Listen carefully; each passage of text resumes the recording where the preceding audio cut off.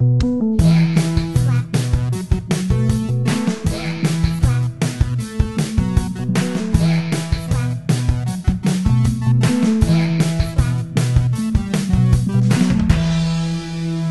to Whack or Slaps, where we look back into the annals of 2000s indie music to determine if an album, a band, or even an entire musical movement was actually good or just a product of the hype machine of its time.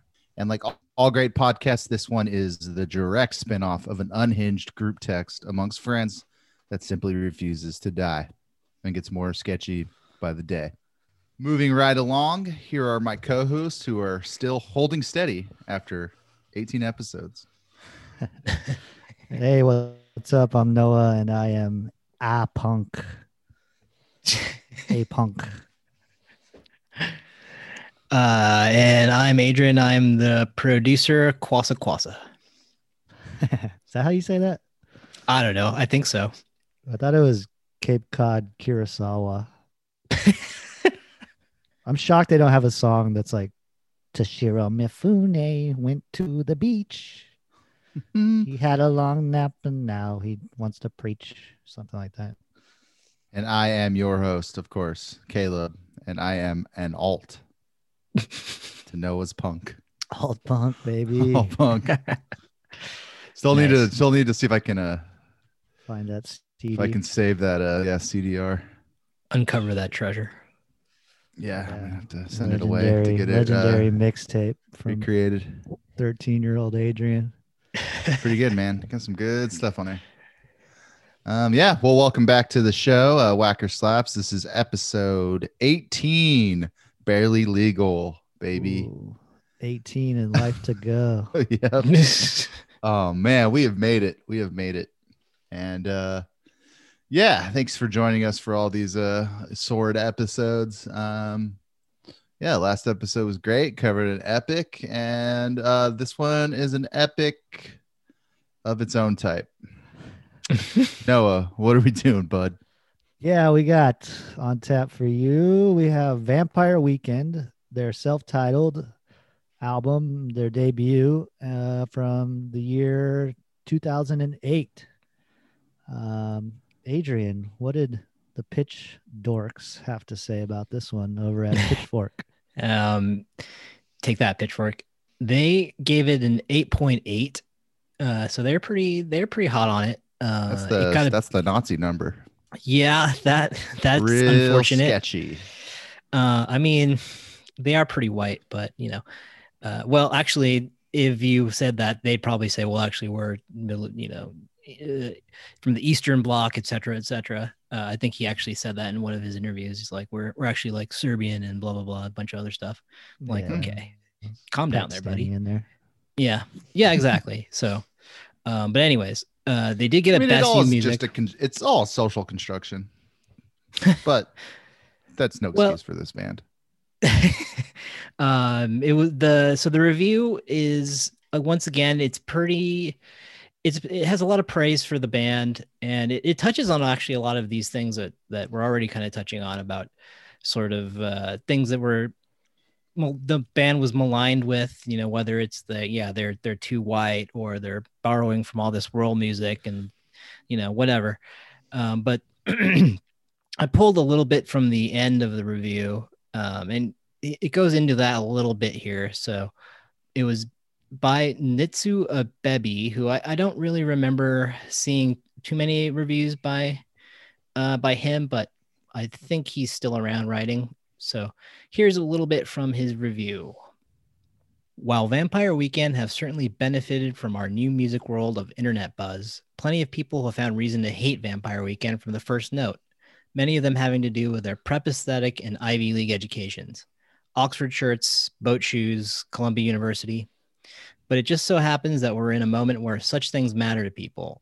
As interest grows in clean-cut, clever indie pop, plenty of folks would like to hear things get dirtier, riskier, less collegiate, and in a lot of corners of the indie landscape, they thankfully are. But here's another odd parallel with that First Strokes record. Vampire Weekend have the same knack for grabbing those haters and winning them over. Bring any baggage you want to this record, and it still returns nothing but warm, airy, low-gimmick pop. Peppy, clever, and yes, unpretentious. Four guys who listened to some Afro pop records, picked up a few nice ideas, and then set about making one of the most refreshing and replayable indie records in recent years. Yeah, I mean, I think that's fair. Gimmick, they're fucking gimmicky. Come on, like Well, you he had to says be low gimmicky. gimmick, not gimmick free. So Yeah, you had to be. Definitely, You had to have I'm with them there on airy, gimmick for sure, pop, preppy, clever. Yeah, it's all there, but not unpretentious. The opposite of that. Yeah. I Um, mean, well, that's just what is their deal then?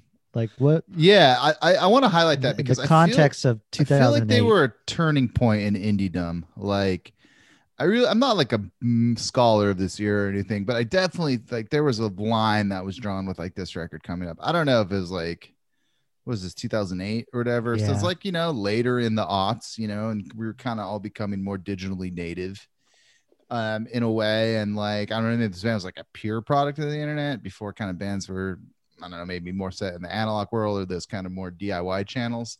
I don't really know, but I feel like when this band hit, it was kind of, I don't know, the end of an era and the start of a new one. Maybe I'm putting too much weight on that, but I feel like, I don't know. I feel like it was a turning point for some reason. yeah, I kind of wanted to talk about that because this is towards the end of our like 2000 to 2010, kind of demarcation.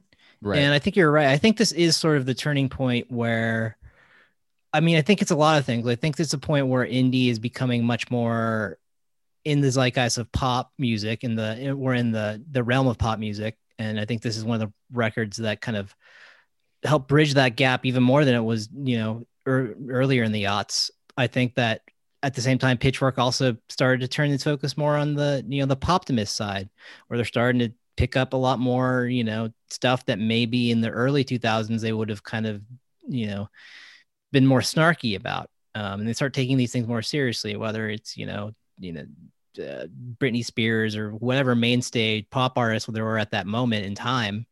I think that started to become much more prevalent. And I think that's continued into today, where now it's kind of the math has flipped a little bit. And I think now that takes up more of I mean, they still have a pretty decent mix of things, but I think that's taken up more oxygen, especially after Condé Nast bought them. I think that's all a part of this, the commercialization of indie rock, whatever you want to say, the co-opt, co-opting a sound and making it become the kind of a new pop template. There's a lot of stuff around this record in particular, and things that were happening in the late 2000s, 2008, 2009, 2010, that are reflected in how this band, blew up, how this band, parlayed that into basically, a pop career. Yeah, definitely. I mean, they're pop as hell. Like I was looking it up today. They're the only band that had 3 number 1 albums to debut on the charts with not a single Hot 100 hit. So it's like Whoa. they did have like just their dedicated fans, and they became like world famous almost instantly, which in that review, Adrian, they keep name checking the Strokes. And the I Strokes kind of and Belle and Sebastian. Yeah, Belle and Sebastian. But I kind of forgot. It was like, oh yeah, these guys were like a preppy version of the Strokes. And They're did Uptown, baby. Yeah, and they did.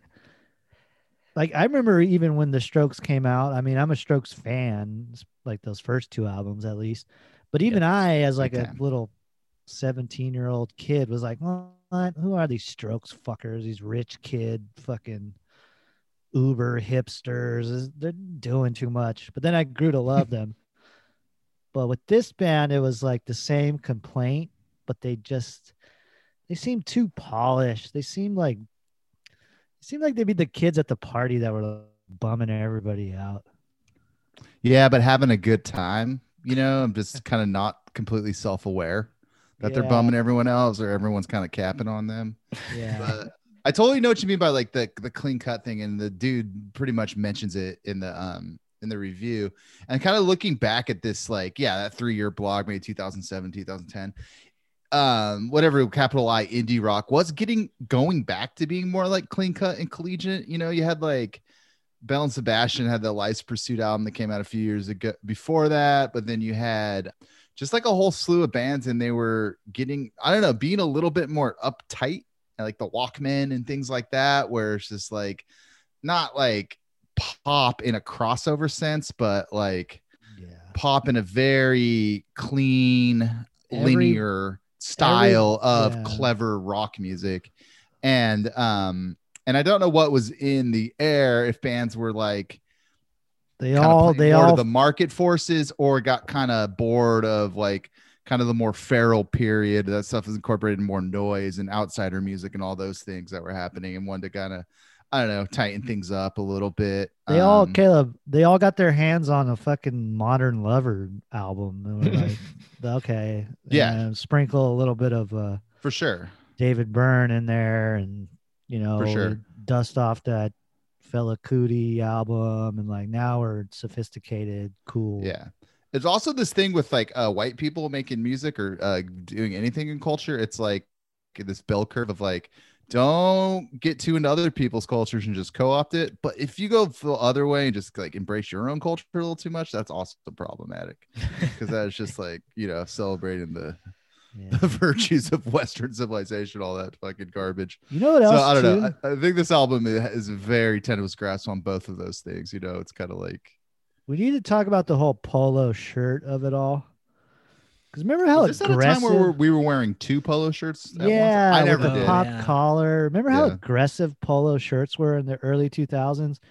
And I feel like by the time this band came around in like 2008, it was like, what? We're still doing this fucking Lacoste polo shirt thing? Like that's a whole personality now because you wear it morphed into the Oxford shirt thing then. Yeah. Okay. But even before that, like skinheads were they were polos like all the way. I had a Lacoste polo shirt, but I bought it at a thrift store for like $4. I had like a stripy one that I kind of wear, but I don't know if you guys are with me. We all went to the same elementary school. We had to wear polo shirts every day. So I despise fucking polo shirts and cool and cannot bring myself to wear one to this day, and probably haven't worn one since like college. Yeah, fuck that. Speaking of cultural appropriation, I remember the polo shirt I bought. I watched The Harder They Come, and I was like, oh dude, those guys dress so slick. I didn't grow dreads or anything, but they wore like a lot of like kind of like high water like chinos and like polo shirts and button downs. You know, I thought that looked cool. Yeah, I think like, solids. Safe to say that like Rostam and Ezra, they were jamming out to like Jimmy Cliff and whatchamacallit and the other dude on Toots and the Maytals, stuff like that. Yeah, for sure. Totally. But that was the height of my polo shirt wearing. Yeah. I don't know. It's hard to place yourself back in 2008. That was like kind of somewhat recently. Let's get some history, and then we could like time ago. Let's get history from Adrian, and then Caleb, you can just rage because I feel it's about to boil over for you on this album. I've been maintaining. I didn't, you know, did my yoga today. I haven't been drinking. Oh, I'm sure we'll get to. I'm in my body right now. I'm in a good space. Kwasa, baby. Yeah, it's ready now, baby. So that's a good segue to well, not really, but so in terms of history, since this is their debut album, I'll go into a little bit of the band's history prior to this. So first, the record itself was recorded in a variety of environments throughout 2007, including a couple of the members' apartments, I think a few of their parents' houses, a barn, a basement, as well as Treefort Studio in Brooklyn, which I think was at that point a relatively new studio. Got a Treefort. Got a basement in my mom's house. Treeforts are so random, so indie. Remember that was like, that's so hipster, that's so indie. People, that was like peaking in 2008, right? Yeah, right around that time for sure. Yeah, homeless or hipster was spreading, stuff like that. Stuff white people like that website. Anyway, sorry, we digress as always. The record was produced by the band member Rostam Manglij, with some assistance from engineers Jeff Curtin and Shane Stoneback. And he's gone on to produce a lot of other things and his own records as well. It was released by XL Recordings on January 29th, 2008. And as Noah mentioned, it is their debut studio album. So a little bit of history of the band here. The band met at Columbia University, and they were inspired to. They got together, and then they were sort of inspired to incorporate more world sounds after Ezra Koenig, kind of the one of the head songwriters and guitarist. He toured with Dirty Projectors, and he saw what they were doing, and he liked it. So he's like, "Well, let's incorporate some of these ideas into our own music." Strike one. The Oxford group. Strike Dirty one. Projectors were big Oxford and Strike Slacks one. guys. That band fucking sucks. Yeah, a little spoiler boy. alert to our Dirty Projectors episode. Playing like Afrobeat indie pop untuned with whatever fucking stupid effects you want does not make a band. Yeah, let's do Afro band pop does not make. without the weight of Yeah. Let's do complete erasure of the continent of Africa and just take it for ourselves. And Adrian, you're probably hitting the history. They started out as a hip hop group. Is that Well, true? that I don't know how Give us- serious that was. Give us but, the name. Give us the name. they started so it was like a rap collaboration between Koenig and then the drummer Chris Thompson, and it was called L'Homme Run. So like French, like L'Homme, like man, I think is what that is. Run. Mhm. You know, nice little pun there for these collegiate. Clever. Wait, I don't get boys. it. What is it? Home run. Oh, like home run. It's like L apostrophe HOMME. Yeah. Yeah. If Okay. you have to explain it, it's not cool. That works better on a poster, I think. But Yeah, but you have to get to third base before you hit a home run there, guys. So It does sound like a very virginal, like, ugh. there is virginal energy all over This this, is a thing. finger blasting album. Like, did Oh, you get gosh. fingered? This is Oh, like you boy. lose your virginity to a woman and then you write a whole fucking album about it and then you tell her about it and she's completely freaked out and like fucking smears you and all your friends. to I her got a face. hand job Kinda at the energy. Louvre one summer. All right. Let's get back on track here. Do you guys know where the band's name comes from? I do. Yeah. It was based on like a short film called like Strange Day or something about a vampire in the woods So that's trapping a woman. that's like half. No, A it's third, based on a right? short film called Vampire Weekend. I was getting that confused with another great short film made around this He's time. referencing a movie that I was Yeah. in, or a Mhm. movie. I shouldn't say that. He's referencing a clip or a what, thing, thing, a piece of content. a YouTube piece of shit. Yeah. YouTube entity. Yeah, so it was a short. Somebody, I don't know if they were in the film program, but it was the name of a short film, right? That they made. So it actually never got even to that point. It was something that Ezra Koenig came up with. He watched The Lost Boys when he was on summer vacation at home, and he came up with an idea for Vampire Weekend, a short film. And I think the story was something like, Lost Boys set in the Northeast, and kind of that preppy world. And so it was like, some preppy named Walcott, which gave its later they've used that for one of the song titles. But Walcott travels to Cape Cod, and then I guess a bunch of vampires attack, and he has to fight them off or something like that. Is Cape Cod the Santa Cruz of the East Coast? That doesn't square with me. Yeah, it doesn't Santa really Cruz is a really track. expensive, beautiful place, but it has some edge. I don't know about Cape I guess Cod. they're both beach communities. I don't know. Yeah. I guess there's a lot of needles in both of those places. these days. Yeah, Yeah. There's that's probably true. some Cape Cod Unfortunately. hippies or something. I don't know. I Oh, don't know I'm what sure there's goes some on there.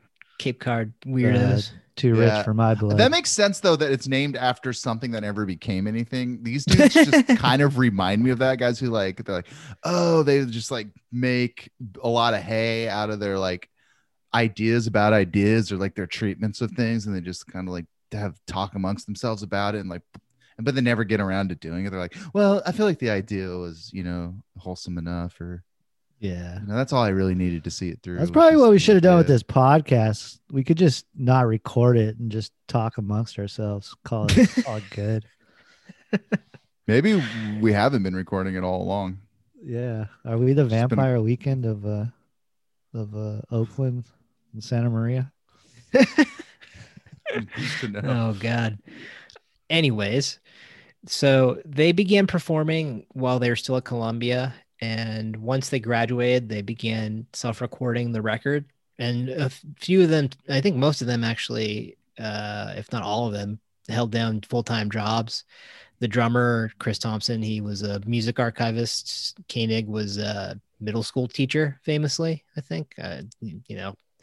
When people interviews from around this time, definitely that was a huge thing. It's like, oh, you used to be a teacher and now you have these bookish kind of songs and blah, blah, blah, blah, blah. But prior to the release of the album, they built buzz by dropping kind of a 3-song CDR that was spread across the internet. I definitely remember, seeing people writing about that and blogs or whatever, talking about those songs. And it was definitely, a steady buildup over that year, 2007, until they finally dropped it. But, at the same time, they did start facing a lot of backlash almost immediately, I think, just in terms of, their backstory. I mean, people obviously perceive them as, Ivy League dudes stealing from, African and world music. So, I think it's, not completely unfair. Ezra Koenig, he later said, nobody in our band is a WASP. We went to Columbia on scholarships and used student loans and stuff. So, he's got a point there. Yeah, it's unfair. Yeah, I mean, but nobody's like essentializing them just because, a lot of them are European presenting people or whatever. It's just the whole vibe of the band. It's like Yeah. the Oxford shorts and like the fucking, I have this in my notes. They're like a Whit Stillman fucking movie. They're the band version of that. yeah, they're kind of like For sure. auditioning to be like the Wes Anderson house band or Yeah, something. and like it's not like they're not like people aren't doing deep dives into their backgrounds and being like, it's like what they like represent and the outcome of everything is just extremely white and of that like kind of like They whatever should've- Upper East Side. They should have went the Um, other way and been like, "Yeah, we are preppy, fucking. Yeah, we we're are proud to above be you. white." We are talking down to you. We are super smart." Like this band, if they would have called themselves like the Dorks and Yeah. dressed even more preppy, and They we're like could have called themselves Wasp. even more kind Wasp of too.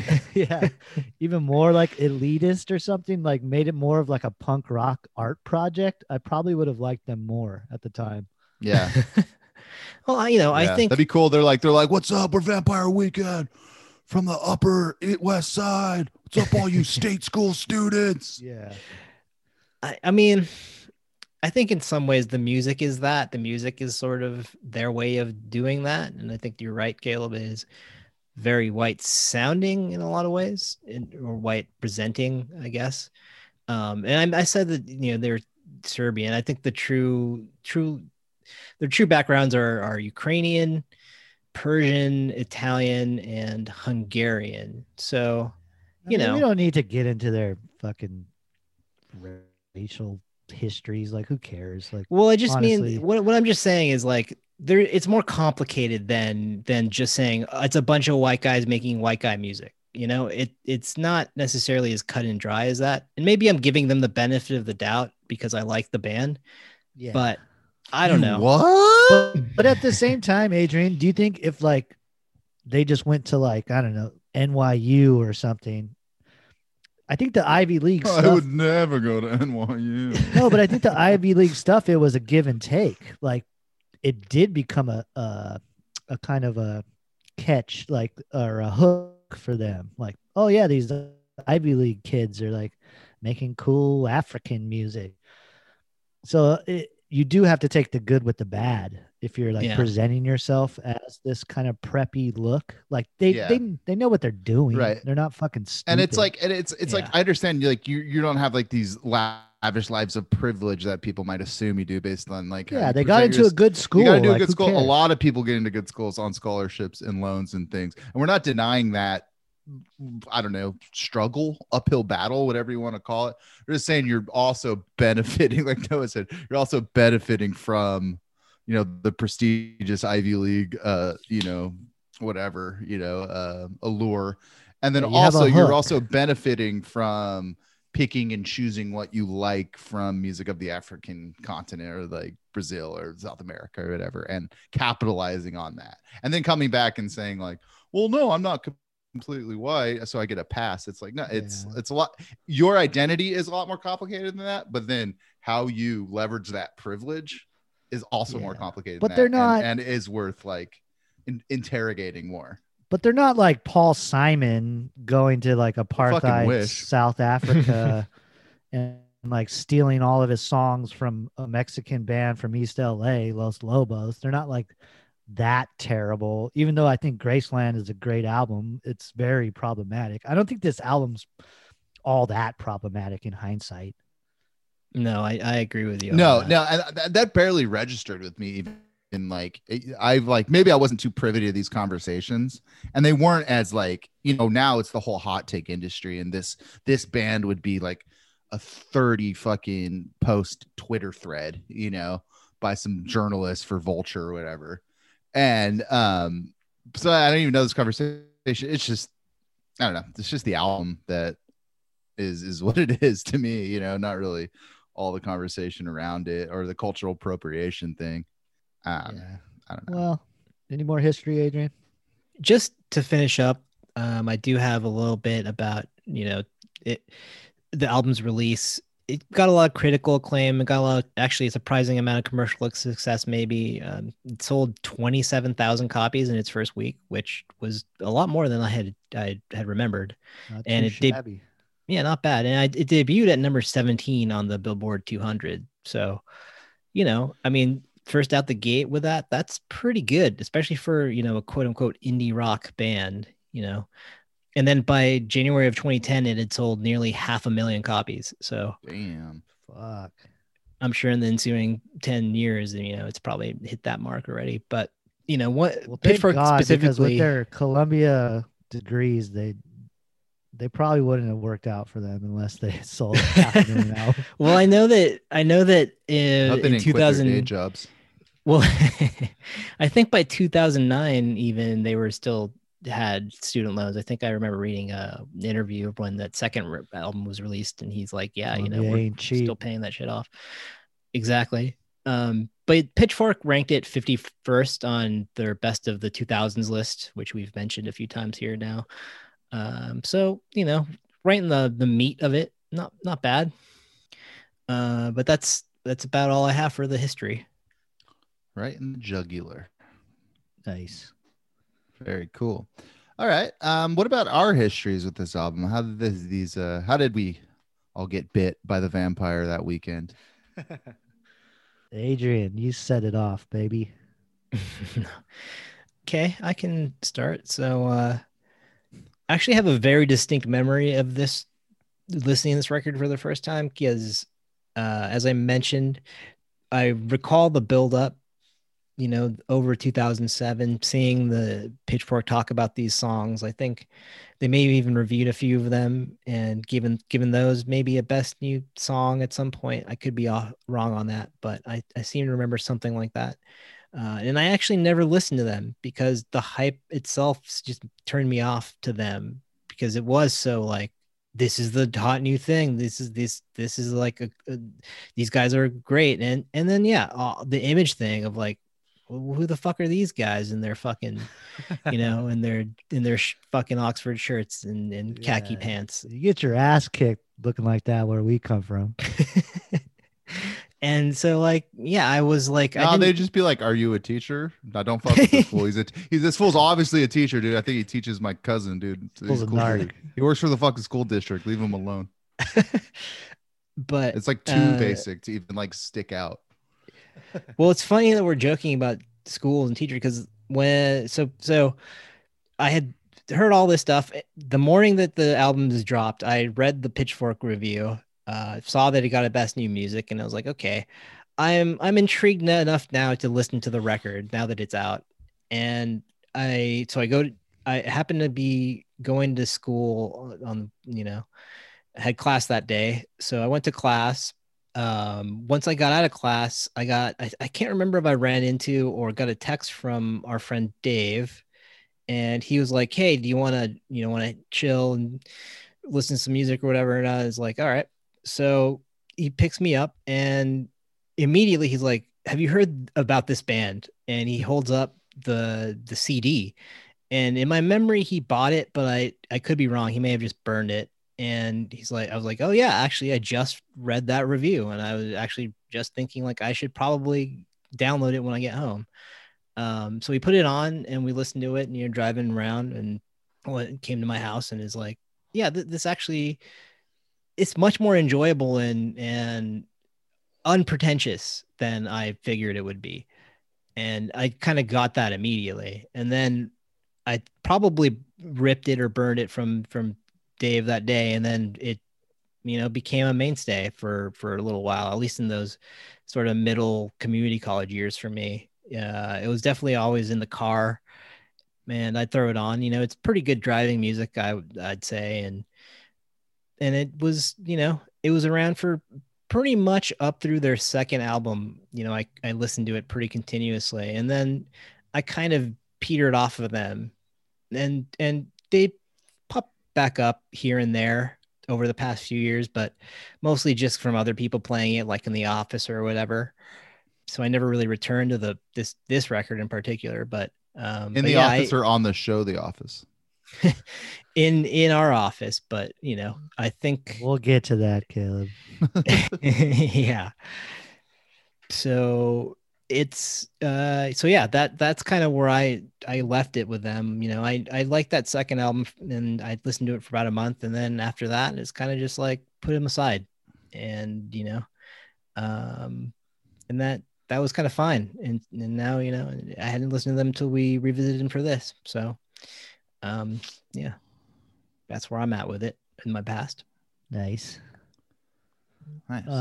AJ and I was similar. It was like I heard about the backlash before I even heard the band. So I was kind of like, oh, what's the big deal with these guys? And I think the first time I heard them was I watched their music video on Pitchfork TV. You guys remember Pitchfork TV? Yeah. Oh yeah. And they had a video for that's in my A-Punk. notes too, baby. Yeah, they had a video for A-Punk. I watched it and I was like, oh yeah, this looks like a fucking Gap commercial. It's like, whatever. There's some dorks. Like, I don't mind it. I don't like it, but I don't find it like egregious or anything. And then I remember, my buddy Ian, and he was like, no, you heard Vampire Weekend? He's like, you would probably love them. And he's like, because he knew the music I listened to at the time, and he was like, yeah, you like the Strokes and kind of Talking Heads, stuff like that, and Gap. Fela Kuti. Shop at Old Navy. Yeah, Khakis. and I remember I kind of like overreacted. I was like, what? Saucony's. You got those Saucony's, bro. Yeah, but I like kind of overreacted. I was like, what? You think I'd like this shit? These fucking Ivy League fucks. Which is funny. Like, my best friend went to an Ivy League school, so it's like I don't know why I was so up in arms that they went to a good college, but I How dare you get educated? The shit needs to be dumb. If I'm being honest Booga with booga. myself, I was probably just like jealous. Whereas, like, man, I kind of had a thought in my head, like I could go to college in New York City. Like that'd be a cool way to like, that'd be like the only way you can live in New York with not having a lot of money, you know? So it was like being a kid from California. So maybe I was just like jealous of them. It was like, yeah, they're just smart guys making smart music. And I knew all of what they were referencing.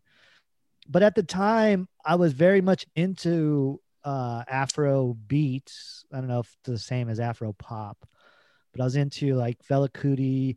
I was into the Graceland album, the Paul Simon album. I was listening to that a lot around 2008. I was also listening to a lot of Belle and Sebastian. So like the whole tree affectation that they were doing.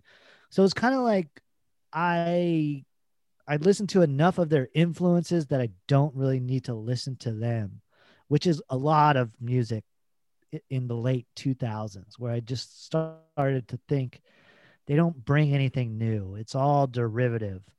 And this is right around time I kind of like turned my back on like the younger bands or bands comprised of people that were my same age, where it's just kind of like, they're not speaking to me in any way. This seems like for younger kids. It also seemed very like East Coast, like it just didn't vibe with me, and so I kind of just never Got gave it real paying $70 for an eighth kind of vibes. It's got sober vibes. You guys need to smoke some real weed. Come to Cali, baby. Fucking shut you up a little bit. I think dude lives in LA now. Yeah, he's probably still doesn't smoke the good. But yeah, and I listened to a handful of songs, but I never owned this album. Eventually I did listen to the whole album, and I was like, it's not for me. I do think they've gotten better as a band. Like their last two albums, I actually like, and I listen to, and I revisit. But just at the time, it just was not for me. And I think I was getting a little exhausted of hyped up bands where like a band makes one debut album and everybody loses their shit. And it's just like, it just felt hollow. It felt light sounding. It felt slight. It felt thin. Like it just felt they didn't go beyond their influences. So that's what I would say about them. It felt a little contrived, the whole thing. So maybe I was just too much embracing the backlash and not just listening to them in earnest, I guess. That was probably more my fault. And it was probably because, I was like a fucking college dropout, underachieving little fucker in 2008. So like I was probably just jealous, like honestly. Like, I'm gonna fuck these dudes up. Yeah. But anyways, that was my take on them at the time. Right on. Yeah, when I first kind of heard of this band, I think it was also through Pitchfork TV. I remember distinctly. So this would have been 2008. I was 21. So I don't know where I would have heard of them, but I think I was like watching a lot of Pitchfork TV, had like a newish computer that could kind of handle that kind of thing. And, frequented the record store up in Arcata. And then I think I took a summer school. I took an ethnomusicology class, and exposed me to a lot of music of Southern Hemisphere, Africa, South America, the Caribbean, things like that. And so I was like getting a pretty introductory kind of experience into Fela Kuti and this awesome comp that I think it's like Soundwaves music. It's called Ghana Sounds, has a bunch of music from Ghana. So it had all this like cool African music too. And I was kind of like into that. And then I think shout out to the Red Jetta or Red Golf, Nat. He was my roommate at the time. Jetta jams, baby. Yeah, Jetta jammer. Golf jams. Yeah, he was like saying, have you heard of this Golf band? jam with 2 G's. Yeah, totally. And a Z. And yeah, I guess there's like they had a lot of hype around them and stuff. And he's like, oh, you heard this band? And it's kind of interesting. He put it on, and I was like, oh, this sounds like Mark Mothersbaugh, like Wes Anderson, like score outtake. It kind of had that. That was my first impression of it. And then, you know, I was kind of listening to stuff on the lighter side. And like I was like saying in the intro was like getting into, you know, music from all over the world. And so I kind of appreciated that, you know, it's kind of like groovy and light on your feet, you know, and kind of just had a nice movement to it and upbeatness. And I was kind of more into that. And also, I'll be honest, like, I was watching a lot of indie movies, you know, a lot of like Mumblecore, like the aforementioned Whit Stillman, watched like Metropolitan or whatever recently. So I was kind of like interested in kind of like pseudo intellectual kind of New York shit. And like they kind of had that vibe of like, I was like, oh, man, I could live on the East Coast and like, you know, just kind of live a little bit of a bohemian lifestyle and try to be interesting and all that stuff. So I didn't find it pretentious. I found it like aspirational in a way, which is kind of cringy now to think about. And yeah, so then, and like they were saying, like, but the big touchstone is like the Graceland of it, you know, it kind of is like the Graceland of our time, you know. It's a bit reductionist, but yeah, like incorporating music from all the world and certain kinds of beats, and like the guitar phrasing definitely is that West African kind of, you know, upstrokey kind of shorter phrasing and things like that. So that was kind of cool, and I had some reference to it, and yeah, like the twee part of it too, because it's like not controversial at all, you know. It's not heavy, it's not like aggressive. It was very pleasant. It was something nice to take home to mom. Spring break, you can bring this album to Cape Cod to meet the parents. It's not going to cause any you know, ruffles when they ask like who your parents are, like, oh, we don't know those kind of eggs, are they the upstate kind of eggs or whatever. So I don't know. Yeah. Summer is a verb, not a noun. Yeah, Exactly. definitely. Definitely. Yeah.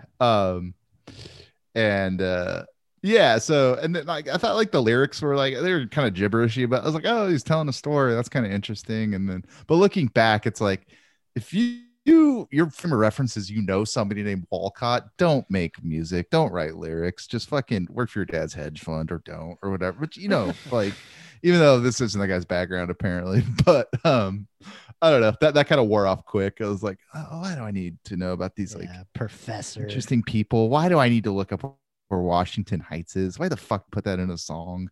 Like, I don't need to live these people's lives. I don't need to get fucking involved. I'm not impressed by this. I mean, Washington Heights is like a working class neighborhood, but Yeah. well, not once these guys move up there. oh, probably not now. But yeah. So that's a long way, a roundabout way of saying like I kind of lost interest quick, and I was about a year out from like, you know, listening to Drone and Suno and Boris and all these kind of things.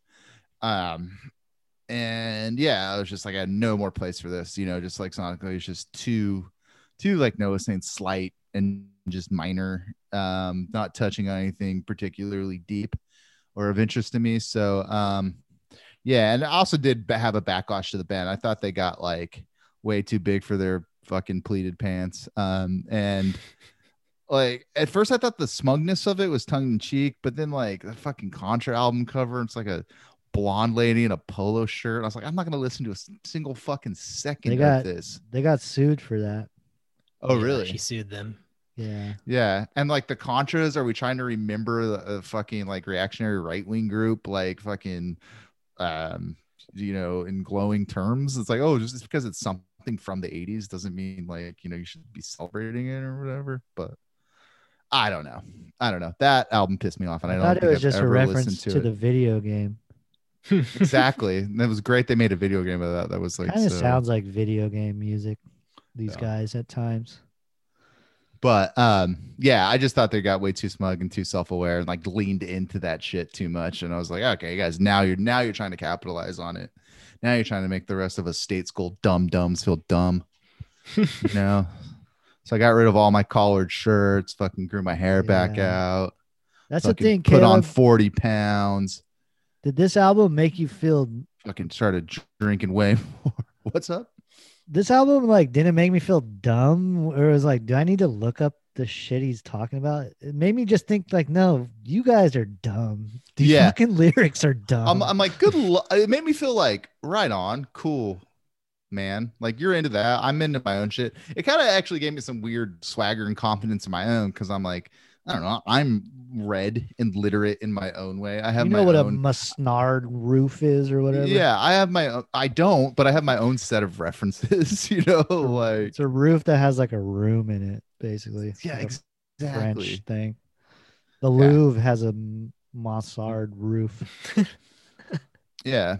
So Like, I don't know. I got a finger on a mansard roof at the Louvre that summer. Yeah, and Oh boy. yeah, so like it quickly fell away for me. So yeah, it went in into its casket and hibernated for I don't know about 13 years until today when I listened to it.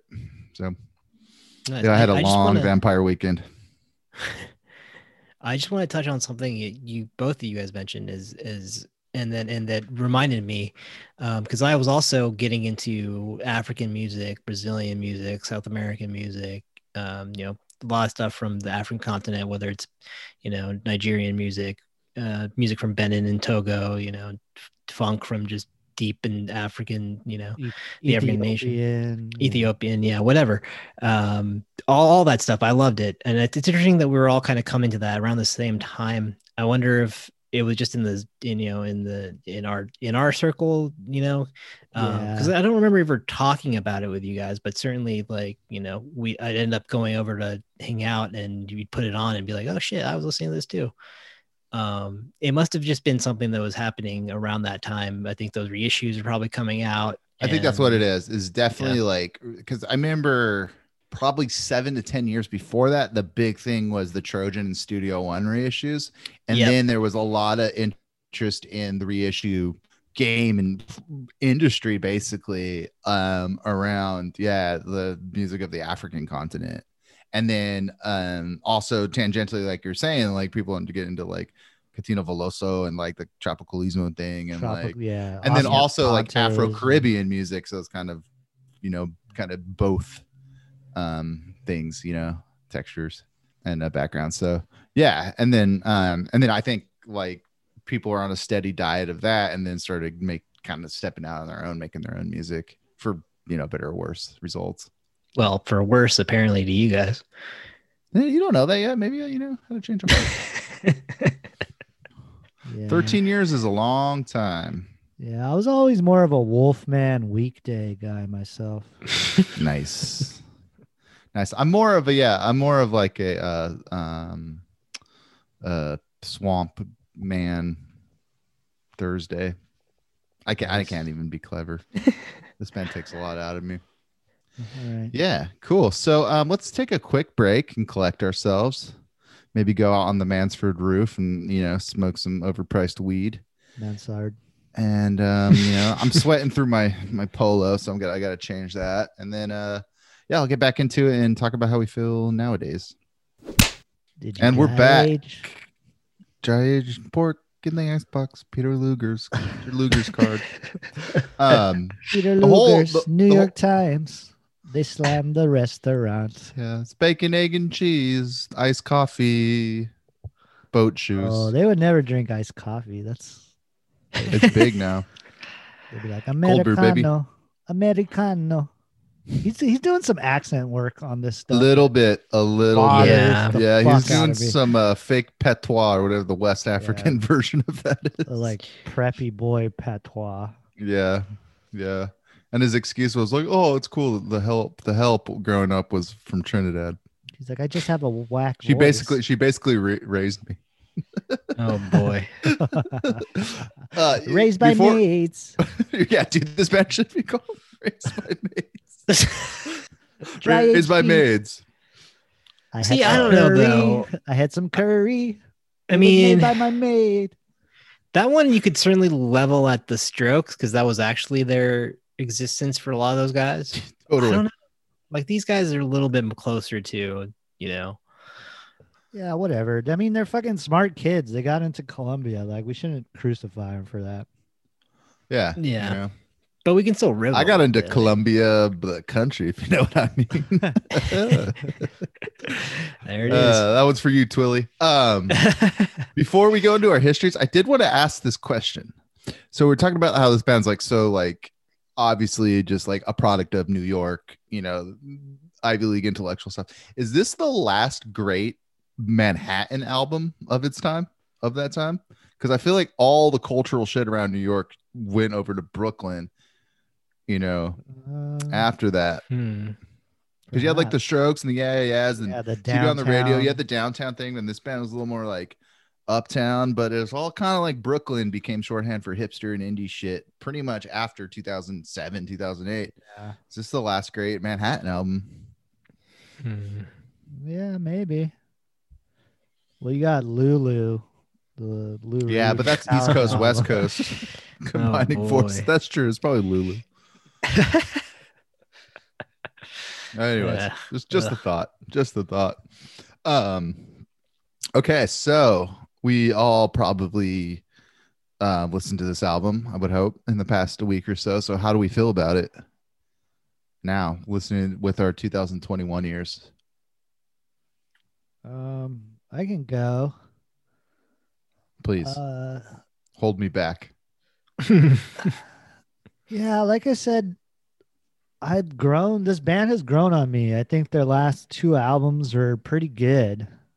I think their third album's like really good, and I've returned to that third album. But they didn't release an album recently. That was a collaboration with the Gecko clothing brand, right? Oh yeah, his 90s. Well, so that last album that he made, Father of the Bride, it's like he's going for like a kind of 90s radio pop vibe. Like it almost sounds like New Radicals or something like that song. Yeah. The way Joe Biden's favorite band. age 14 we got They played at the rhythm. inauguration. I think his voice matured. That is my main reaction to this band. And when I say reaction, I mean like a rash on my ass. Yeah, man, I got a rash. His voice is just too cutesy. This whole album is just too cute. It's Like, hey, look what I can do, guys. Yeah. Okay. And there's some songs that I like, and there's some cool production, but in the end, it sounds like gimmicky. It sounds like the sum is not greater than its parts. Like there's some cool parts and good production. And, I have to say, I talk about this a lot on the podcast, and I think we all agree, like we tend to like the bands that have a singular sound where they're very well defined right out of the gate. And this band is.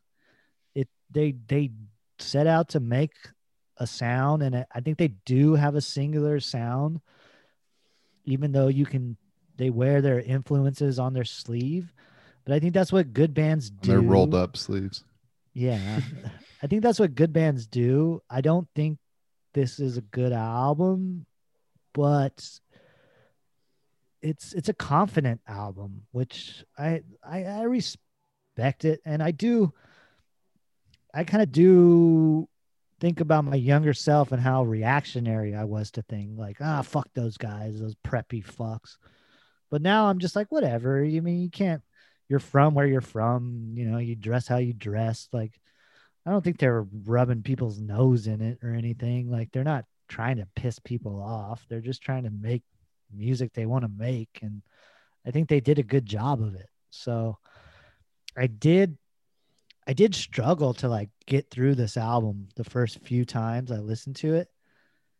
And, but then I listened to it like 5-6 times. It's still just nothing I'm going to return to, but I don't know. I'm not mad at fucking Vampire Weekend. Like, whatever. They're just like cool kids making their music, It doesn't piss me off or anything. It just, I don't know. Maybe it does. I don't know.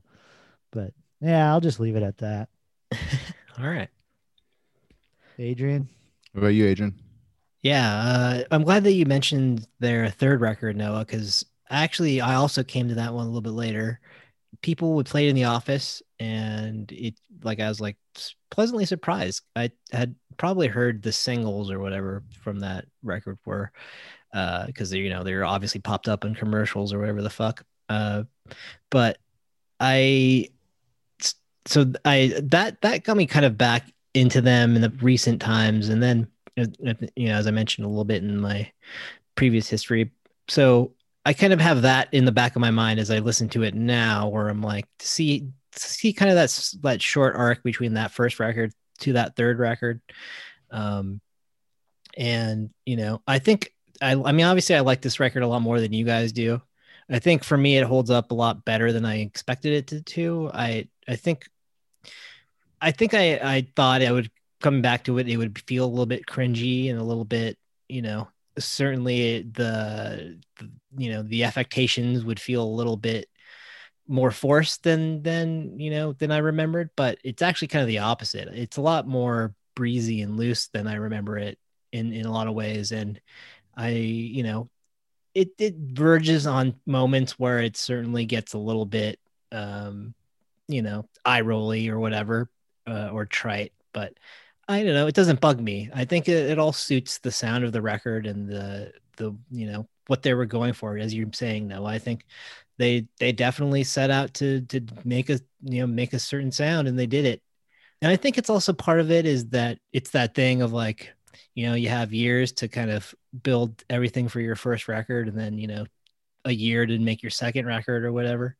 And I think a lot of that goes into this. I think they, well, I know just from reading interviews that they had a bunch of these songs ready to go and worked on them for a while and sweetened them as they were finishing this album. And a lot of that, kind of shines through on these listens now where I'm like, okay, like I like the clarity of all of the different elements. I like the air between them. I like that there's these little bits of percussion that come through. I like that they're very thoughtful about everything, even though it, maybe the lyrics can at times feel maybe not tossed off, but maybe not, maybe too tongue in cheek, too self-aware, as you're saying, it's Caleb. Precious. It's all precious. Yeah, that's a good word for it. But again, using their tongue in cheek to fillet themselves. That's how tongue in cheek they are. Oh God! Jesus Christ! Wait, this is the Marilyn Manson review. I'm just saying, what it's like masturbatory, but what would that be? Masturbatory, master of ceremonies. But I mean, when you're fucking dropping Peter Gabriel or Little John in the middle of a song, that also references, architecture. Like it's fucking that Little John reference. I have this bizarre. in my notes, and I'm sorry, but what are we supposed to take from that? Are we supposed to be impressed that this little fucking white boy listens to extremely popular rap that the rest of the fucking world also has access to? Like, what the okay, cool. Like, Little John should have been like, keep my name out of your mouth. Yeah, dude, I will fuck you up. Little John seems like a nice guy. I don't think he cares. He's probably like, this is cool. No, he's probably stoked. Yeah. He's like, oh yeah, these white boys are tight. Yeah, I mean, he also semi comes out of. I think he semi also comes out of like, or sort of was down with the skate scene. So it's not too much of a stretch to think that he would be down for being referenced on one of their songs. Yeah, he went to Columbia too. But so for me, the record holds up a lot better than for you guys. And again, I like the production really just really sings for me on this one. And I think part of that too is also just appreciating Rostam's solo records, which he kind of perfected this sort of bright, cheery sound. I mean, already on this record, which I don't know if he had produced other stuff before this, but already like he kind of has that signature sort of tone and texture to what they're doing. And he carried that through all the way to now when he's recording these other artists. And, I think with that kind of framing, my ears were more attuned to that. And so there's little things like he'll sweeten up a bass drum by adding a little bit of an electronic bass drum hit underneath at times. And I think that's just like such a subtle thing in a way that really makes some of these songs hit harder than they would if it was just them playing instruments. They're, whatever, guitar, bass, drums, keyboard. Or they're just like little extra percussion things. I think the drumming on this record is really good. I think in the review, he said something like, there's times when the drumming becomes more more of a percussionist kind of thing. And I think that's very true. There's, little flourishes where there'll be, some accented beats, and obviously he's pulling from African rhythms and South American rhythms and whatever, but I really like that, and I really appreciate how everything's cohesive and comes together in these songs, because they are relatively simple songs when you get down to it. They do gussy it up with orchestration at times, with keyboard and whatever, with textures, but they at the heart of the record is that pop songs. These are all just pop songs, and they're enjoyable. And I think for me that still is true. I think that they still hit those same whatever in your brain pop receptors. I think it still hits those notes for me. So yeah, I came away from this thinking that this is a good record. I'll probably play it more often. Although I think I'll probably return to that third record more, just because I like that set of songs more, and I think that set of songs is actually like probably more deserving of the rating they got here than Although I think that one was also very highly rated. Skip the first two and just go to that third one. The second album is more of the same. The second album is actually more obnoxious than this one. I don't disagree with you on that. It sounds like. It's his voice on the second one, Caleb, is like fucking torture, dude. It's like I like that second record, but it's so precious, and like they turn it to 11 for sure. He's hanging on every word. I also like his stilted delivery where it's like every word is very pronounced and slow. It's like speed it up, dude. Like, come on. So I've thought about that in other bands, and I don't think it's a artistic choice. I think it's a conceited choice. It's like, what I have to say is so fucking profound and important. I need for it to hang around a little bit. I need it for everyone to absorb it. So I'm just gonna kind of like, outplay it and shit. I don't know. So I've always looked at that. Or it's like when lyrics are so good, people repeat it twice, not like in the blues format, but just like they have this profound thing to say and then they just like say it again, I don't know. Caleb, get your shit off. Fucking okay. So having revisited this recently, when I first experienced this, I didn't really jive with Jesse Eisenberg's portrayal of a young man, but I really found he is the heart of the movie. And but there's irredeemable characters like Jeff Daniels. I think Laura Linney was really pretty strong. It's probably my first introduction to her. And oh no, Caleb, that's the film The Squid and the Whale by Noah Baumbach. Right. Vampire Weekend, self-titled, right? Those two things are two different cultural entities. So wait, now you're doing the Noah Baumbach podcast. Yeah, basically it's one and the same. You could just that's what I think. That's the trifecta of like New York fucking white boy Indies. Oh wait, like, Caleb, sorry to cut you up. Did this band get co-signed by? Did David Byrne show up at one of their shows? Wasn't this one of those where it's like David Byrne spotted at the Vampire Weekend show? Yeah, he did, but he was just there to get coke. Oh, I would never touch that. These guys are fucking pricks. What if he's just like,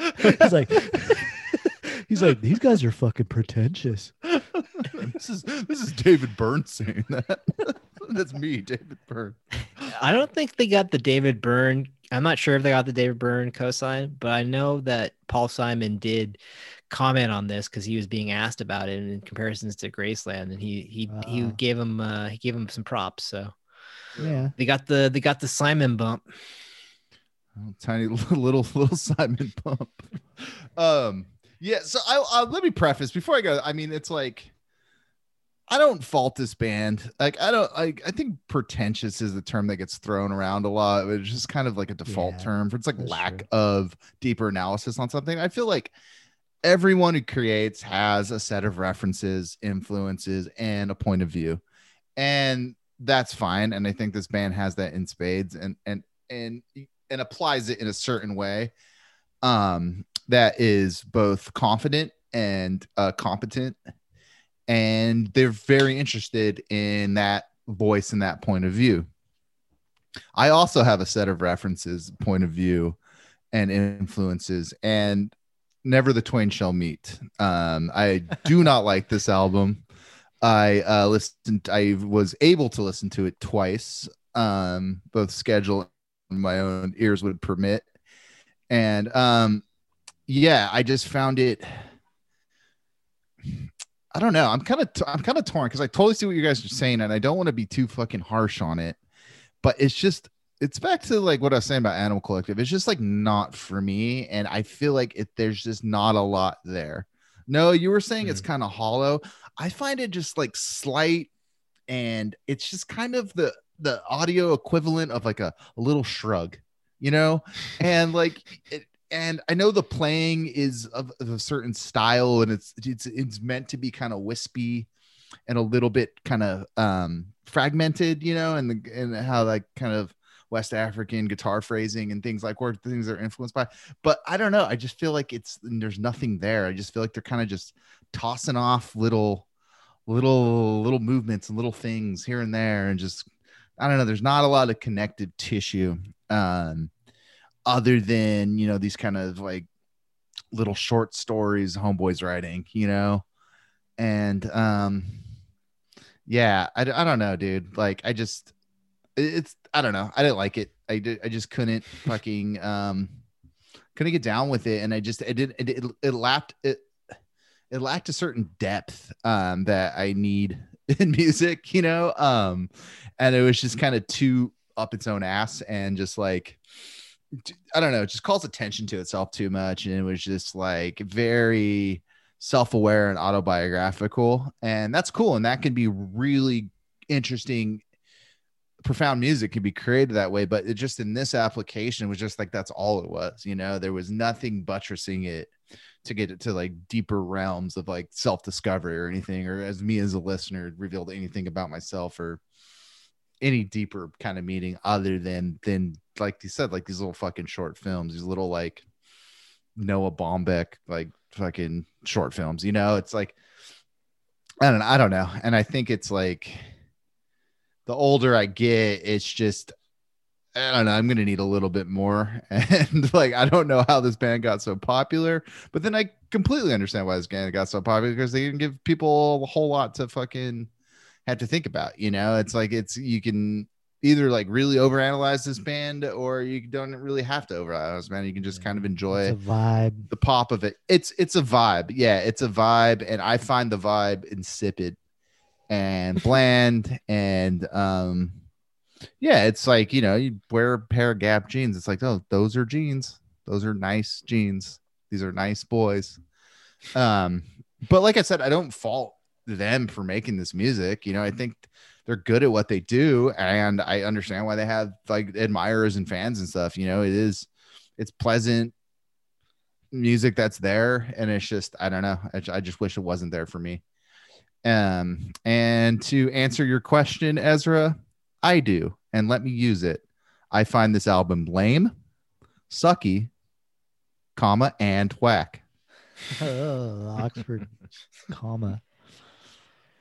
Wow. I mean, that's fair. I don't know. I thought I was more revved up than I was. So, Kev, you would say you don't give a fuck about an Oxford comma. Like I said, I was answering his question. Comma. Yes. Yeah. Well, Kev, that was pretty. I mean, you didn't go in too hard. Yeah. I mean, because like I at the end of the day, I just found it's just weak chamber indie. It's just like a little romp, you know. It's a little romp. It's like a little, ooh, something weird happened on the way to my coffee date, and like, you know, it's like a fucking album about it. And it's just like, kind of reminds me of the Violent Femmes like first album. Totally, like, a band that I do not understand their popularity. Yeah, where it's like there's some good songs on there, but it's like this is supposed to be like a masterpiece of an album. Yeah, or like fucking Jonathan Richman, any of that kind of shit. It's just also like, aren't they Modern Lovers? Aren't they the Harvard? Yeah, they're like Boston dudes. I think they went to Harvard. I don't think Jonathan Richman did, but the rest of the Modern Lovers did. Yeah, and I think it's like there's a certain like kind of minimalist. I don't want to say this album's minimalist, but I think there's some. It's texturally lighter, you know. Maybe people would argue differently, but with Fussy though. it's kind of the playing's kind of fussy, but like the orchestration and it's actually only like 3 or 4 ideas of like guitar riffs and like arrangements. You know, it's actually Guitar pretty sucks on this album. It's pretty, yeah. Like I said, it's barely there, and it's just like it's just wispy and like See, dips in I and out, disagree. and like yeah. I disagree. I mean, Caleb, you mentioned it, or maybe Noah mentioned it earlier, where he's obviously pulling from the African sort of guitar stylings. It is a little bit more sparse, a little bit more trebly, a little bit more, you know, the riffs are not quite as fleshed out as they would be in Western music or whatever. You know, they're a little bit more, they're a little weirder. See, to me, I think that it works in the context, you know, I mean, honestly, there's some moments where texturally and sonically that it could just be a Strokes song. Like you take out some of the orchestration. Yeah, that's what Jen was saying. Strokes song. We were listening on the way back from vacation. She's like, "Oh, this is like stuff. Strokes vibes." But it's kind of like overproduced a little bit. The strings on this album, like, I mean, I guess we should just get into their wax and slaps because we fleshed that idea out. Yeah, no, that's a great transition. But I'm thinking because like the Ezra, what's his name? Koenig. Yeah. He so his father-in-law is not at the time though. I know, but now his father-in-law is what's his name?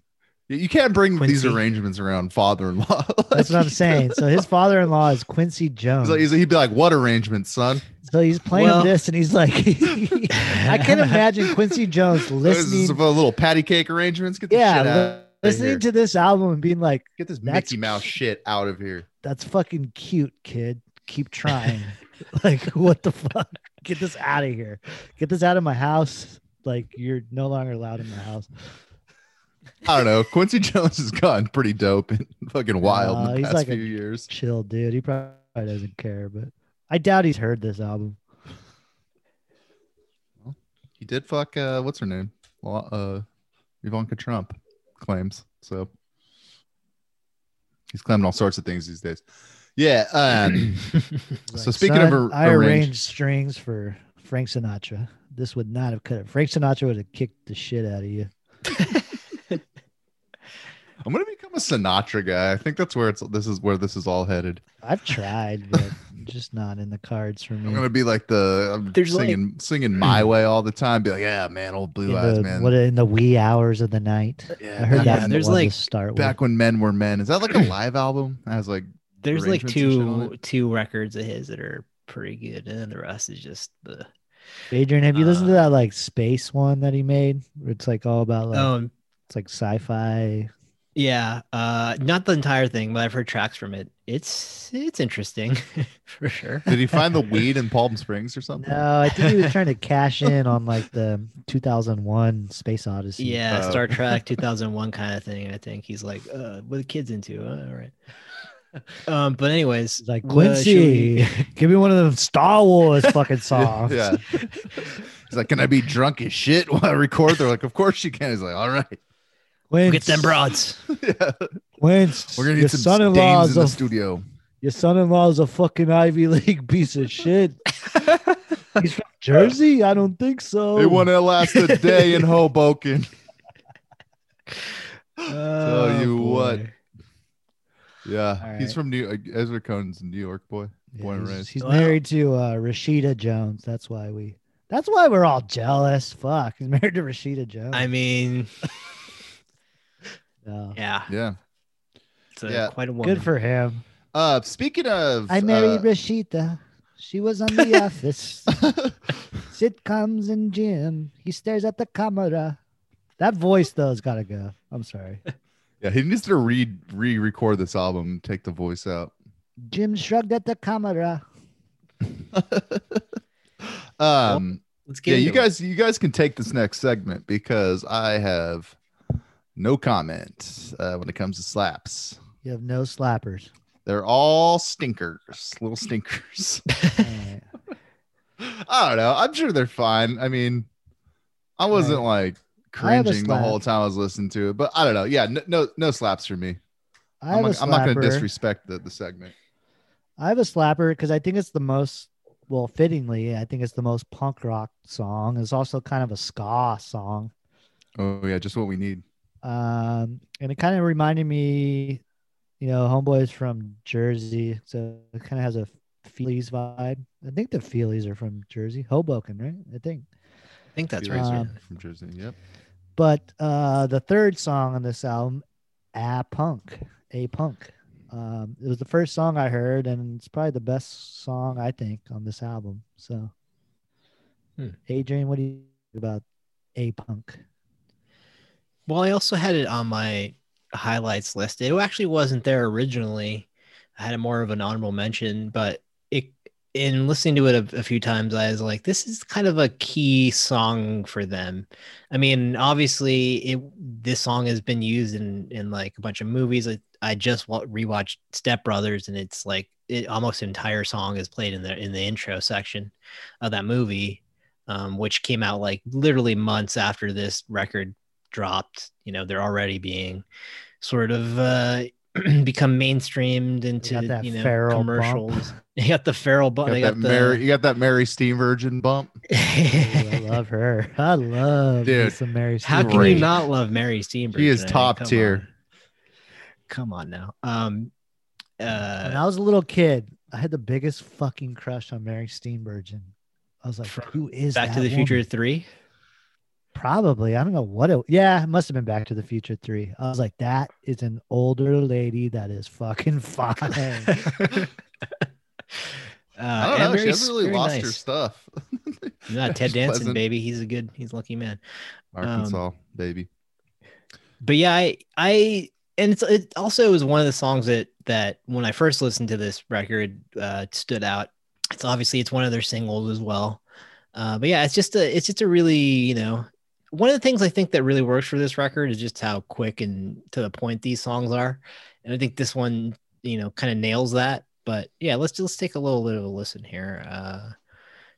Here is kind of the intro section with some vocals.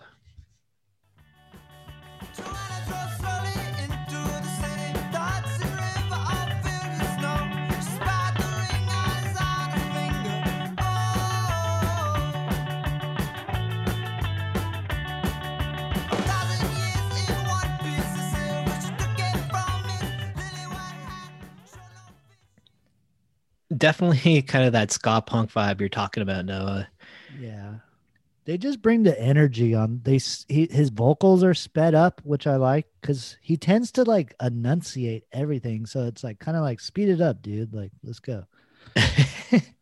Yeah, let's get this over with. And then I'm going to play a little bit of kind of the string section and show how they bring that stuff in.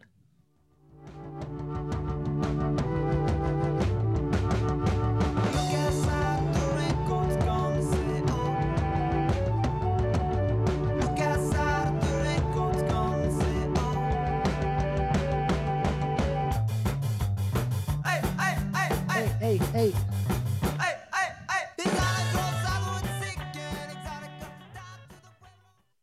I mean, that is very catchy. Like, that's catchy as fuck. It gets stuck in your head very easily. Yeah, good song. Yeah, I mean, it's exuberant. It's got tons of energy. It just works. It nails all of the stuff that is them. Nice.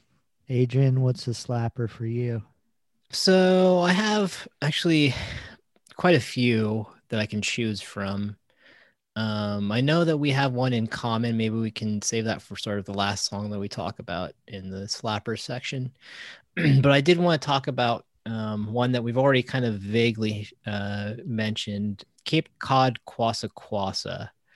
I think this one captures a lot of what makes them a great band, and also it is very much what people malign them for. I mean, the title alone right there, it's very obvious what the song is trying to do or what they're trying to do, mixing kind of their sort of collegiate background with the the African stuff that they were being inspired by.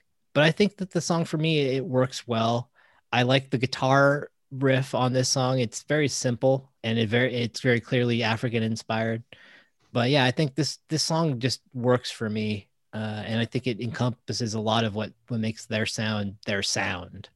But yeah, did you have any thoughts on that? Yeah, I thought it kind of sounded like the Token song, the Lion Sleeps Tonight, Weemawit. Weemawit. Which is also, I guess, taken from some African stuff in like a terrible way. Well, I think it is, isn't it? It is kind of derived from an African folk song, I believe. Traditional song, yeah. Yeah. All right. Well, I think Caleb, you probably have nothing to say about this, but it's like a 1960s racist song. Reinterpret it, make a hit. All right. Yeah, I don't even know what song you're talking about. Wassa Wassa is like a summer camp kind of thing. I don't know. Wassa. It's probably Wassa Wassa now that you're saying. Okay, so here's a little bit of Cape Cod Wassa Wassa.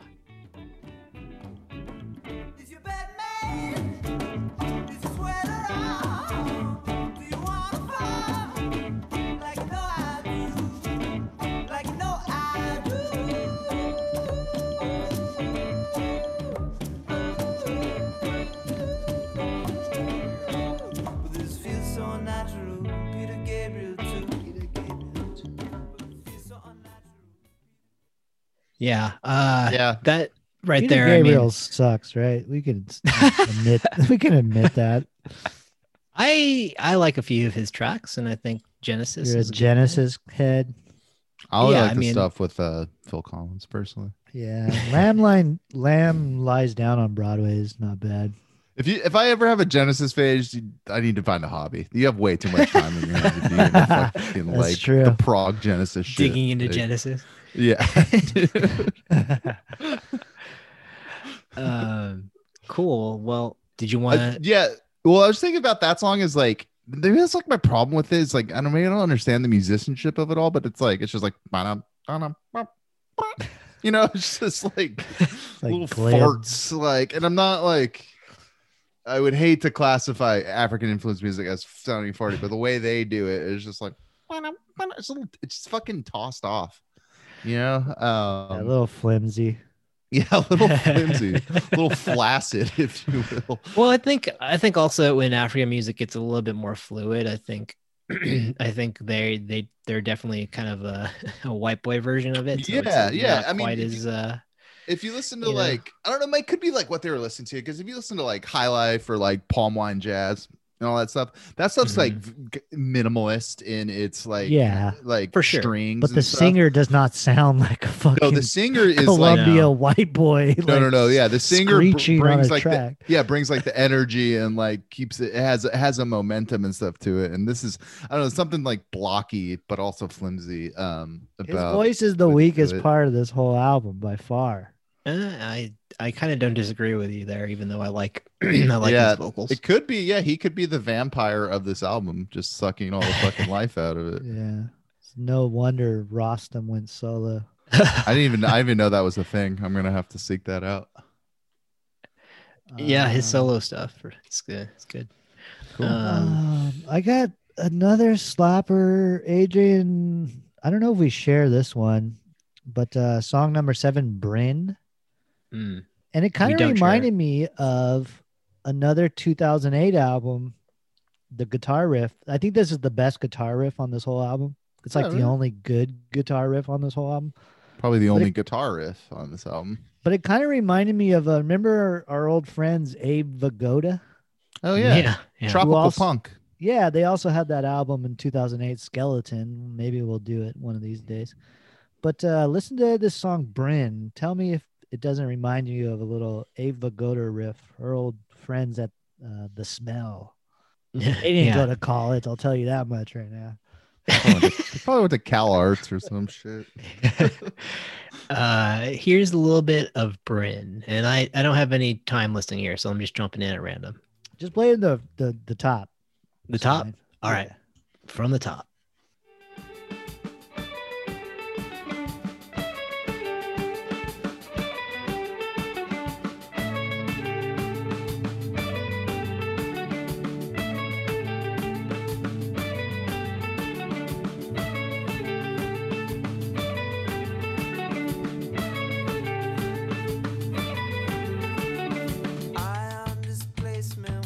All right, that's enough. Do you I kind of like this- that a little dinky guitar.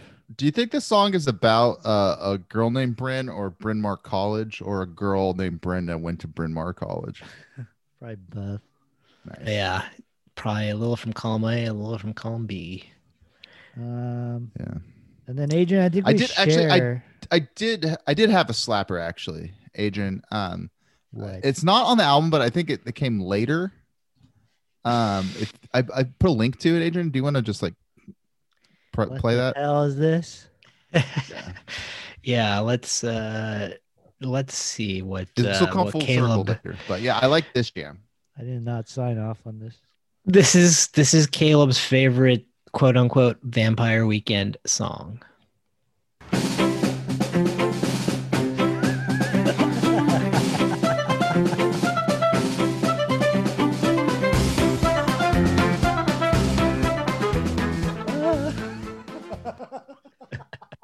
Which of course is how he met Rashida Jones. Yeah, he did the That's a love story soundtrack too. Yeah.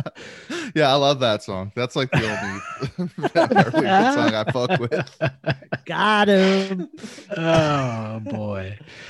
That is true, dude. Oh my god. I literally had to I had Jen listen to it. I was like, Jen, can you play the back? Like, can we do a side by side? Because I forget I don't know if it'll come up That's later. Parks and Recs, right? Yeah, That's yeah. right. Yeah. For those who What didn't the recognize song- that. What the song is that sounds exactly like that the Vampire Weekend does. I had to listen to it like pause and listen to it, do like a Lindsay is 1-for-1. probably like, wait a minute, son. Did you do the fucking soundtrack to my baby's? Oh, that's how y'all met. My baby's Okay. sitcom? Yeah. Okay, that makes sense. Oh, okay. I was wondering where you came from. All right. Noah, did you have another think slapper or was that? We share one, Adrian. Campus. Is that Oh yeah, right? yeah. Yes, that's correct. I like the production. It has a little more heaviness that I think this album lacks. As heavy as they can get for, some twinks and some awkward shirts. It gets pretty heavy. Am I allowed to say twinks? I think that's the okay. I think the jury's still out on that. I want to say we're like 80% there. I mean, Yeah, I'm a well, twink myself. I'm a straight man twink. Yeah.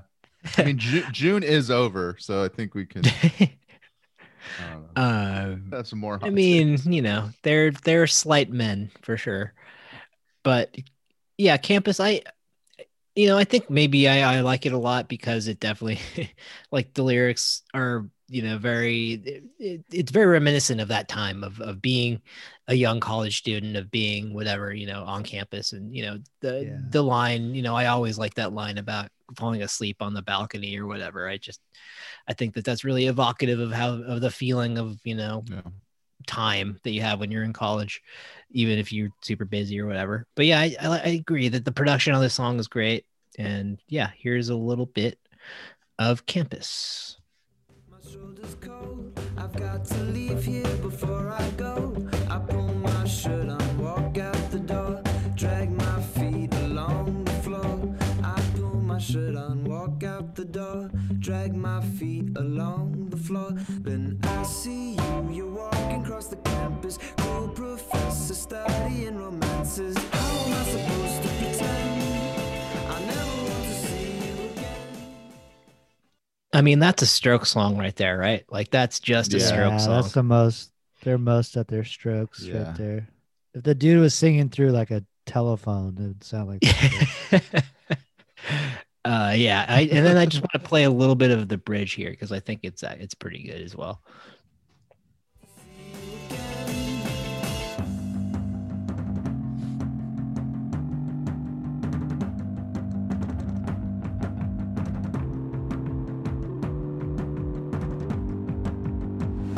In the afternoon, you're out on the stone and grass, and I'm sleeping on the balcony after class.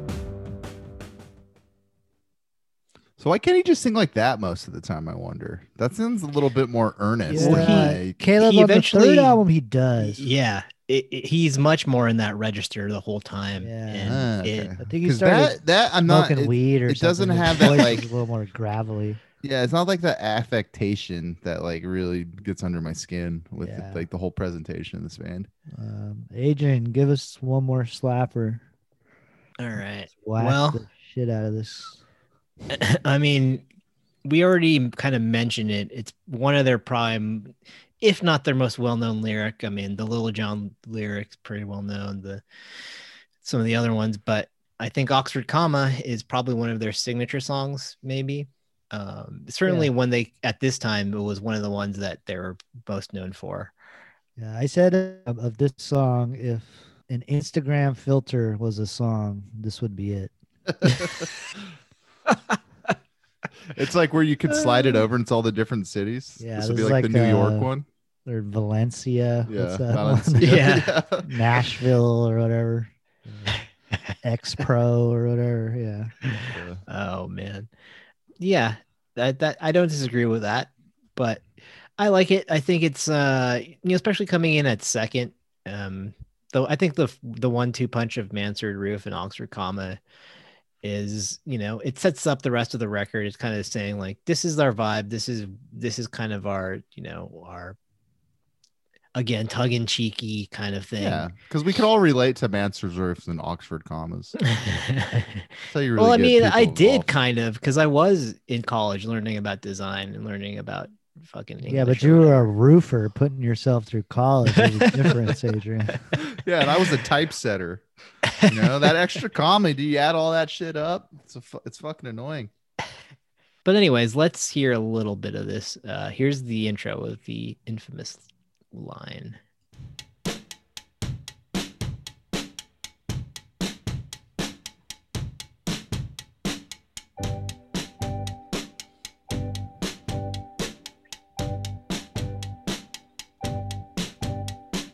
Who gives a fuck about an Oxford comma? I seen those English dramas too. They're cruel. I don't know. It it could very easily be. You could very easily roll your eyes at a line like that, but I think just the way that it's delivered, for me personally, it works, and it's not a groan worthy sort of joke or whatever they want to call it. It's kind of jokey thing. And I just like I like the vocal take on this song. I think I want to play a little bit more of the harmonies that come in a little bit later, because I think this one actually just showcase how his voice can be really nice, and especially when he's doubling it. And I don't know if like Rostam or one of the other guys is singing back up on this, but these harmonies are just really pleasant to the ear, and I really dig them. But did you guys have anything else to add or That song disparage puts me about in an this song? Oxford. That song puts me in Oxford coma. Yeah. I mean, I just put it's a catchy little number, pleasant. That's all. Nothing more, nothing less. Fair enough. But here's a little bit of those harmonies that I was talking about. Who gives a fuck about an Oxford comma? I climbed to Dharamshala too. I did. I met the Heights Lama. His accent sounded fine to me. Oh, accent? Hey, you want to talk about accents, bud? And then just to finish off this song, I do want to get to the infamous Little John line that we've talked a little bit about earlier. Yeah, it ends the song. Well, it does end the song, and it also is the lead up to one of the very few guitar solos on this record. So here's a little bit of that. Face melter.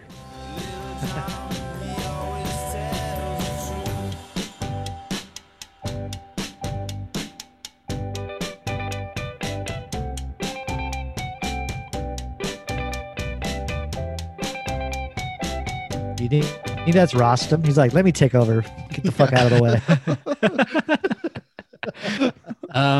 Yeah, Let me shred, bro. I think that's all Like, Ezra. put your shit down. Put your shit down.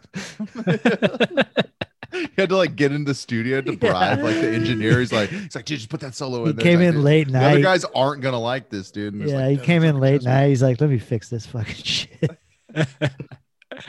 When we get into whackers, I gotta take a Yeah. Well, I had a question about the Little John, because this is the time like Little John was like very much in the zeitgeist, right? Because you had Oh like yeah. you had that song, super popular, Yin Yang Twins, And then you had the fucking Dave Yeah. Chappelle like impression. So But that was I wonder like if already that's- 5 years old by this time. Yeah, but that's- the legacy of the Dorm DVD on that shit though, that had a Yeah, long that's tail. true. So I'm wondering very if that collegiate. was how it all got like into this song, was just like, Yeah. you know, Yeah. whatever, stoned late nights in Columbia. I don't know if they have dorms or if you just live whatever in Washington Heights. Yeah, but I don't know. Maybe that's where he was like, oh, I should write about Columbia is not in Washington Heights. It's in Washington something else. I think it's near there, but Oh, okay. I know it's up a ways in Manhattan. It's in upper Manhattan. Okay, moving into our wackies. So this would be our Grand Budapest Hotel segment. Getting real wacky. What's whack on this album, fellas? How do you feel? Caleb, you go. I feel like you got some wax. Yeah, so Indifference, or what are you? yeah, I think like what really sums up what I think is whack about this album is Mansford Roof, like That time song marker. stinks. The time marker of 1 second, and then through like the Kids Don't Stand a Chance, maybe like the 4-minute marker, like it's kind of that, and everything in between. That suite of songs. That suite of songs. Yeah, really kind of sums up what is my issue with this Yeah. album.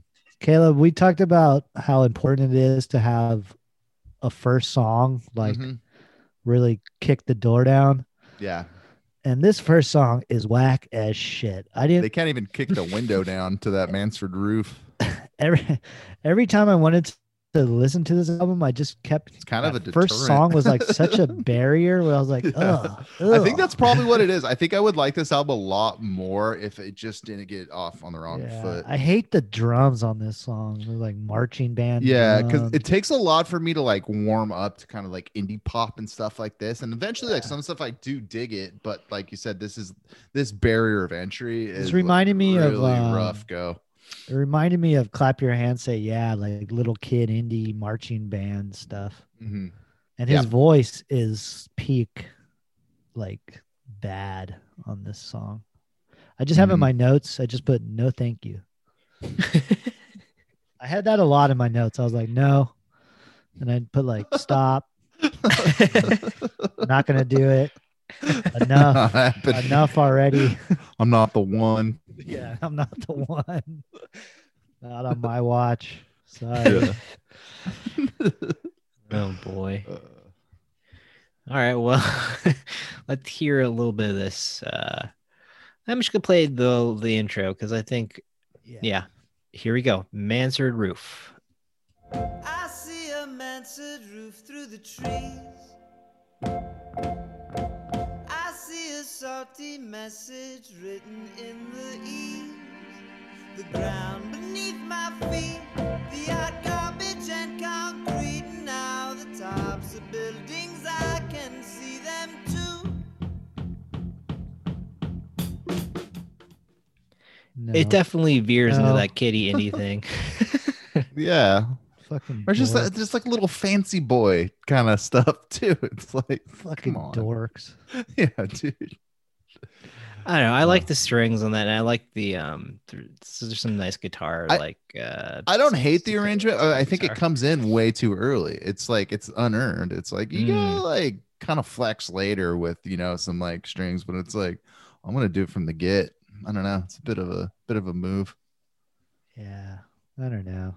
It's like, what is this? Architecture Weekly? What are you singing about? Yeah, what do you even know about a four-sided Gramble style hip roof characterized by 2 slopes on each of its sides with 2 lower slopes punctuated by dormer windows at a steeper angle than the upper?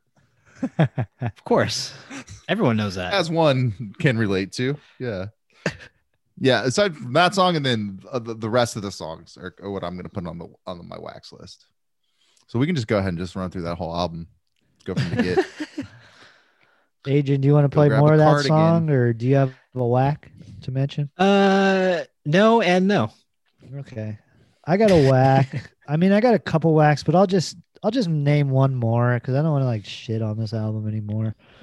But the one song, I think it's song number 8. It's just this voice. I cannot like. I cannot do. Can't even.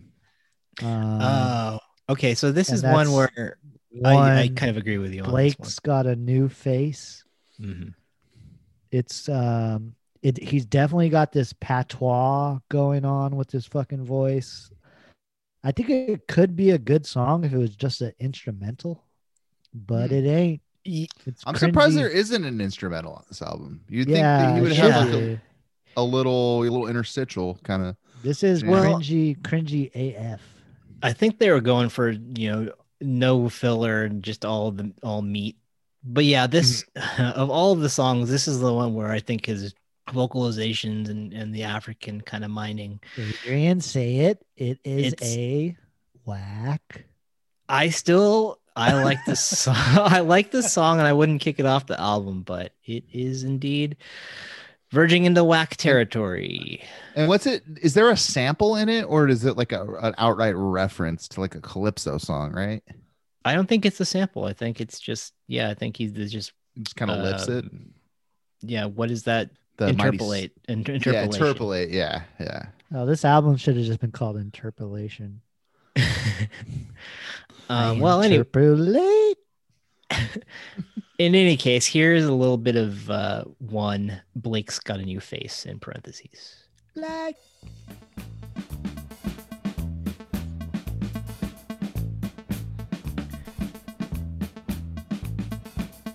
The precedent's already set now. You spend a week in old San Juan. Yeah, I mean, come on, guy. Like, Get to the that's- chorus. Kind of An has a old romance. Juan, Yeah, what it kind the of has a fuck are romance you? to like colonialism a little bit. In old San Juan. It's like these Get guys to are kind the- of doing some cultural colonialism, and then they're kind of like being reminiscent about old San Juan. I don't know. It's a little. Can we It's a get to the little sus. chorus? You hear this fucking whack ass chorus? Yeah, let me see if I can find it. Hold on. Let's try Blake's 2 minutes. got a new face. In old Let's San Juan. see. Also, who was friend's name Blake?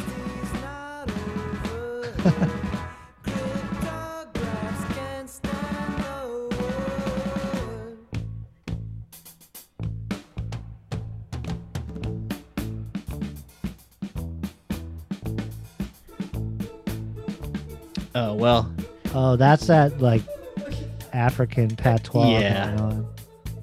I think that's from the Trinidadian song Doot, doot. from Mighty Sparrow that they're Yeah. lifting. Anyways, Yeah. he has a part where he sings Black's got a new face, and it's like so in your face whack that I can't. It's one of the worst songs we've ever covered on this podcast. wow. It's kind of like the polar of the fundamental question that we ask. It's like in this- architecture in the Helsinki. whack or slaps. It's like land. your two choices, and it's like when we think of all that shit from the 2000s that we're trying to like dredge up and reminisce about. It's like that to me kind of like symbolizes the whole whack. Yeah, that song Pole. stinks. You know, Even Rashida Jones is like, oh yeah, babe, maybe that song's not very good. All right. Well, fucking Blake. I wonder who Blake was. It's probably William Blake, right? See, this is why I can never relate to this band. I'm a big dum dum. Billy Blake. Billy Blake. All I right. like his art. Yeah, that shit's tight. Yeah. It's So, evil. should we rate this bad boy? Yeah, let's give this bad boy a rating. Let's get it over with. Adrian, what do you got? So, as the true believer, I think I'm the only one that's going to give this a good rating.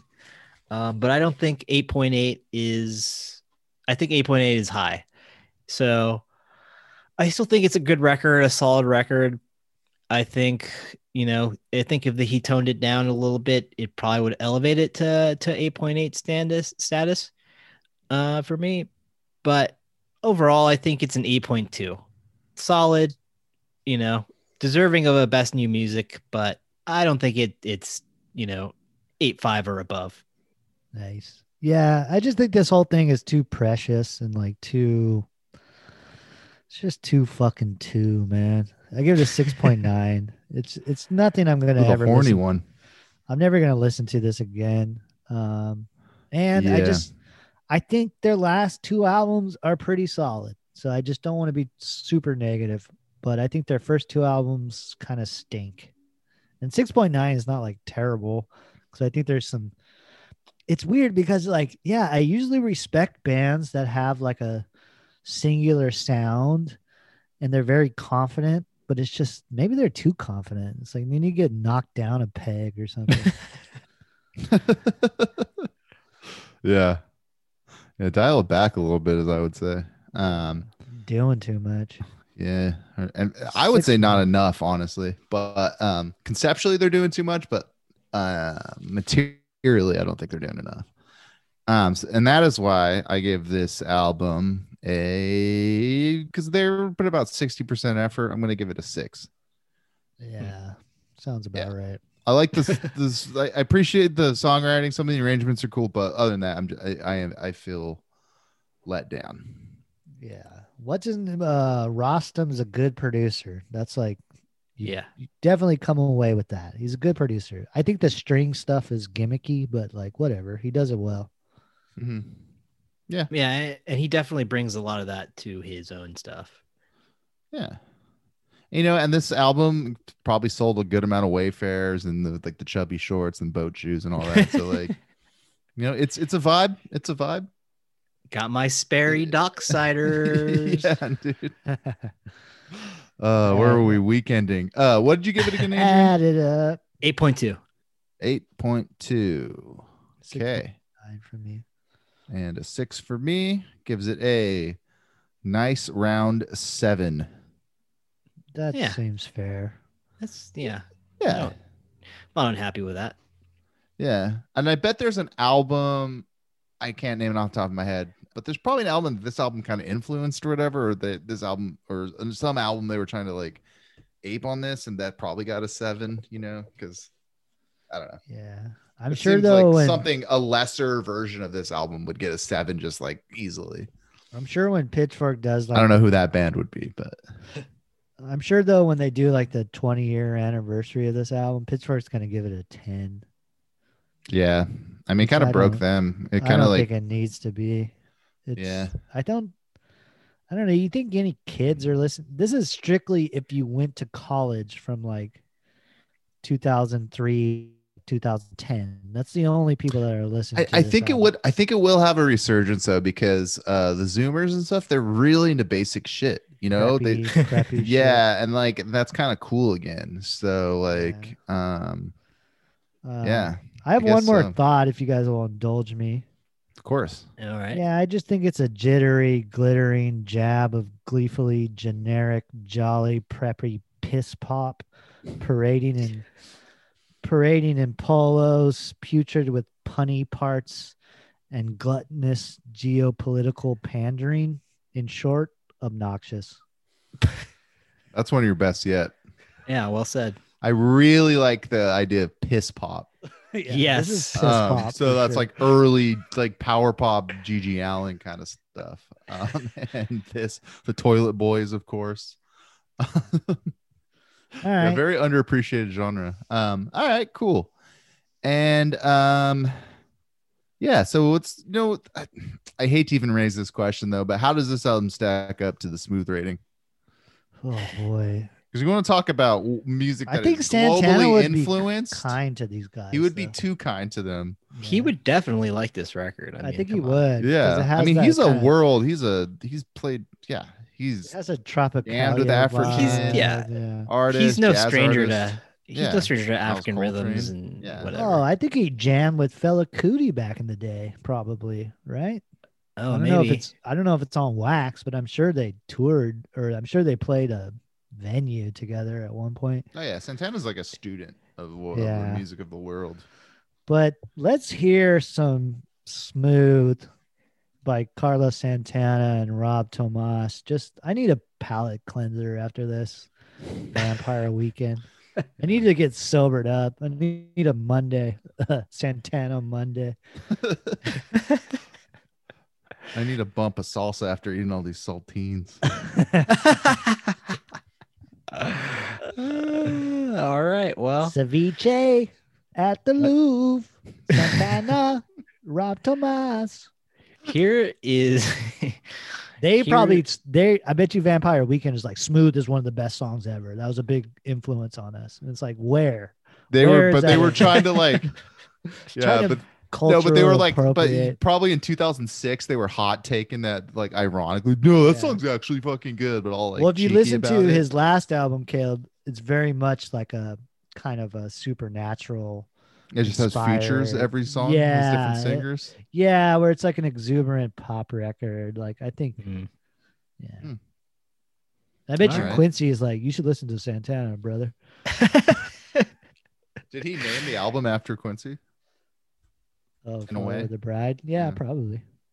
Oh, Quincy Jones is the man. Yep, hell yeah. goes without Yeah. saying.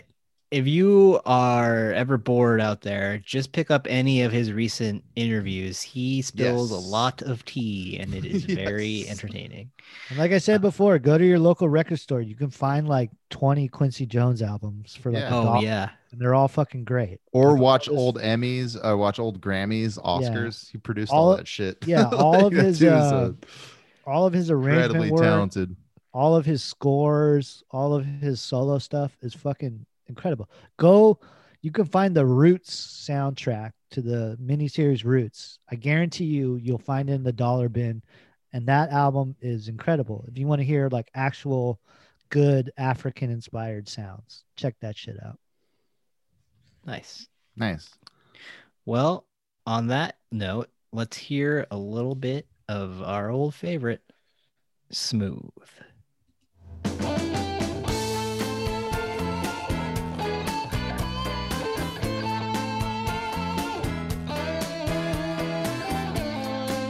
It's a hot one.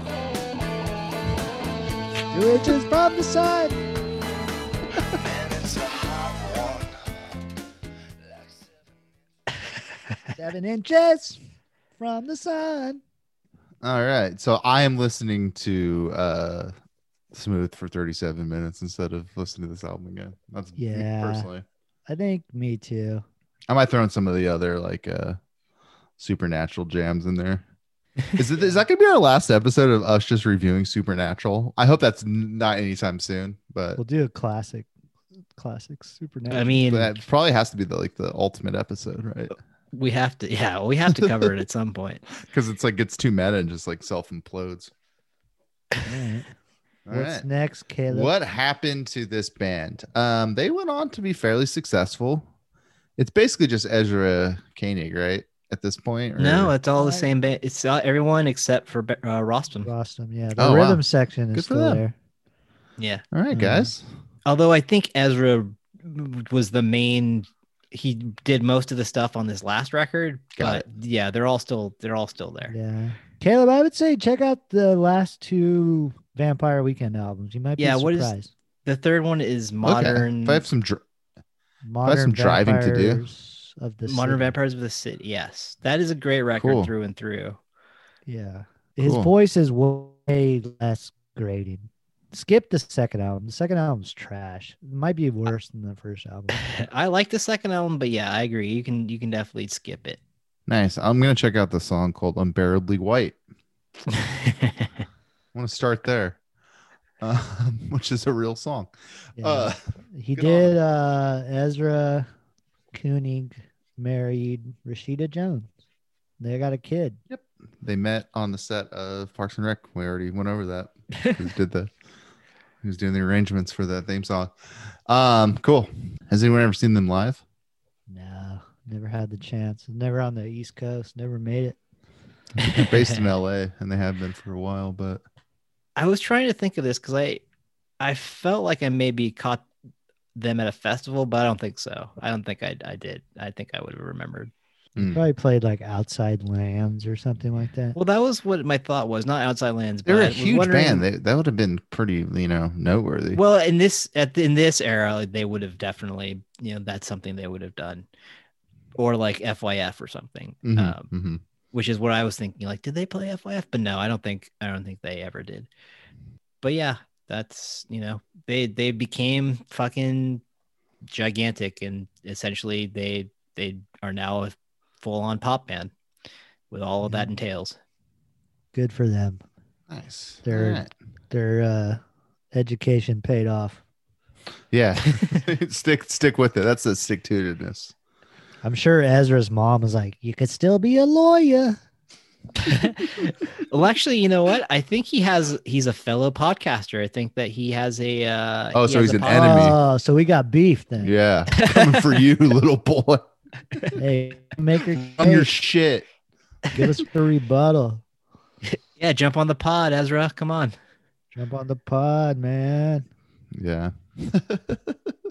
Open invitation to You could fight. probably get the drummer. He's a best show. Colin. from- Oh, really? Yeah.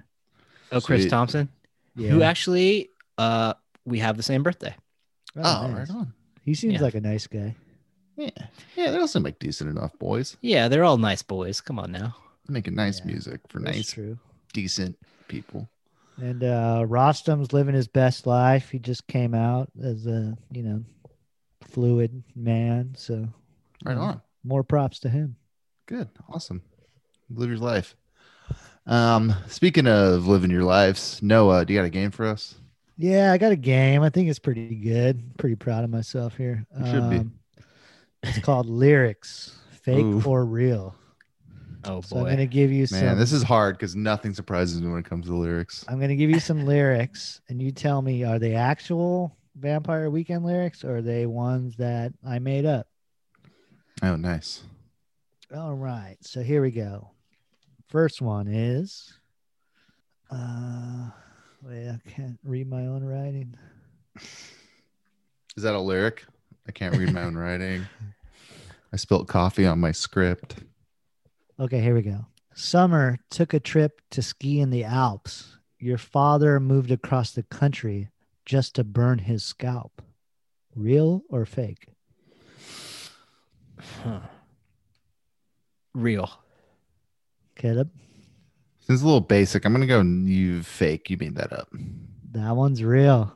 Ooh. Comes from California English. Oh. He's throwing shade at Cali. Okay, here's another one. The deviled egg was flung by the priest. Riverside Church faces the east. Mother Teresa, Hotel Teresa. We danced the techno in Ibiza. Real? I really don't Hotel want it to be, but I Teresa- think it is. Hotel Teresa is where Malcolm X and Fidel Castro met in 1960, I believe. That seems a little too political for these guys, so I'm going to say that's fake. That is fake. I made that one up. Good Riverside reference. Church is on the Columbia campus. I had to look that up. All right. Yeah. And Hotel Teresa's in Harlem, of course. That's kind of keeping within the uptown Yeah. Here we go. lyrical Huh? themes. Nice. Oh no Kamachi along summer hamburgers on the hibachi. Oh no Kamachi along summer hamburgers on the hibachi. Fake? I'm going to say real because the guy doesn't strike me as a barbecue or hibachi is like a super outdated term for like a grill. That one's fake. Do you know who Ono no Kamachi is? Can't say I do. He's like a Japanese poet. Okay. Okay, here we go. In Santa Barbara, Hannah cried and missed the freezing beaches. And I walked into town to buy some kindling for the fire. Hannah tore the New York Times into pieces. Real. Caleb, Real. that is real. Like That's an off LA the, guy now. So That's off the song Hannah Hunt. Good single. Hannah Hunt was like a installation artist or something. Something like that. Something like that. I think she was Australian or some shit. Okay, here we go. One more. Eleanor Rigby, she smelled like the city. Carol Ann Duffy had some tiggle bitties. I wish that was real, but I that's wish that gotta was be real. that's gotta be fake. Yeah, as we know, Ezra Koenig is a sexless man. So that was fake. Noah, but what I need you to do is just take that lyric and reverse engineer that into an entire album. Yeah, definitely did it. Eleanor Rigby smelled like the city. Carol Ann Duffy, she had to go pitties. All right, that was Very it. well. Very well done. Thank you. Yeah, thanks for that. Yeah, this concludes our 18th episode. The Do you know Vampire who Carol Weekend. Ann Duffy was? A poet? Yeah, I just Poet. looked it up. I didn't know that off the top. I American poet wanted to see them big old. It says here she's British. or British, maybe. I don't know. Same thing, right? She had some tickle bitties. That's all I know. Right on. She's Scottish.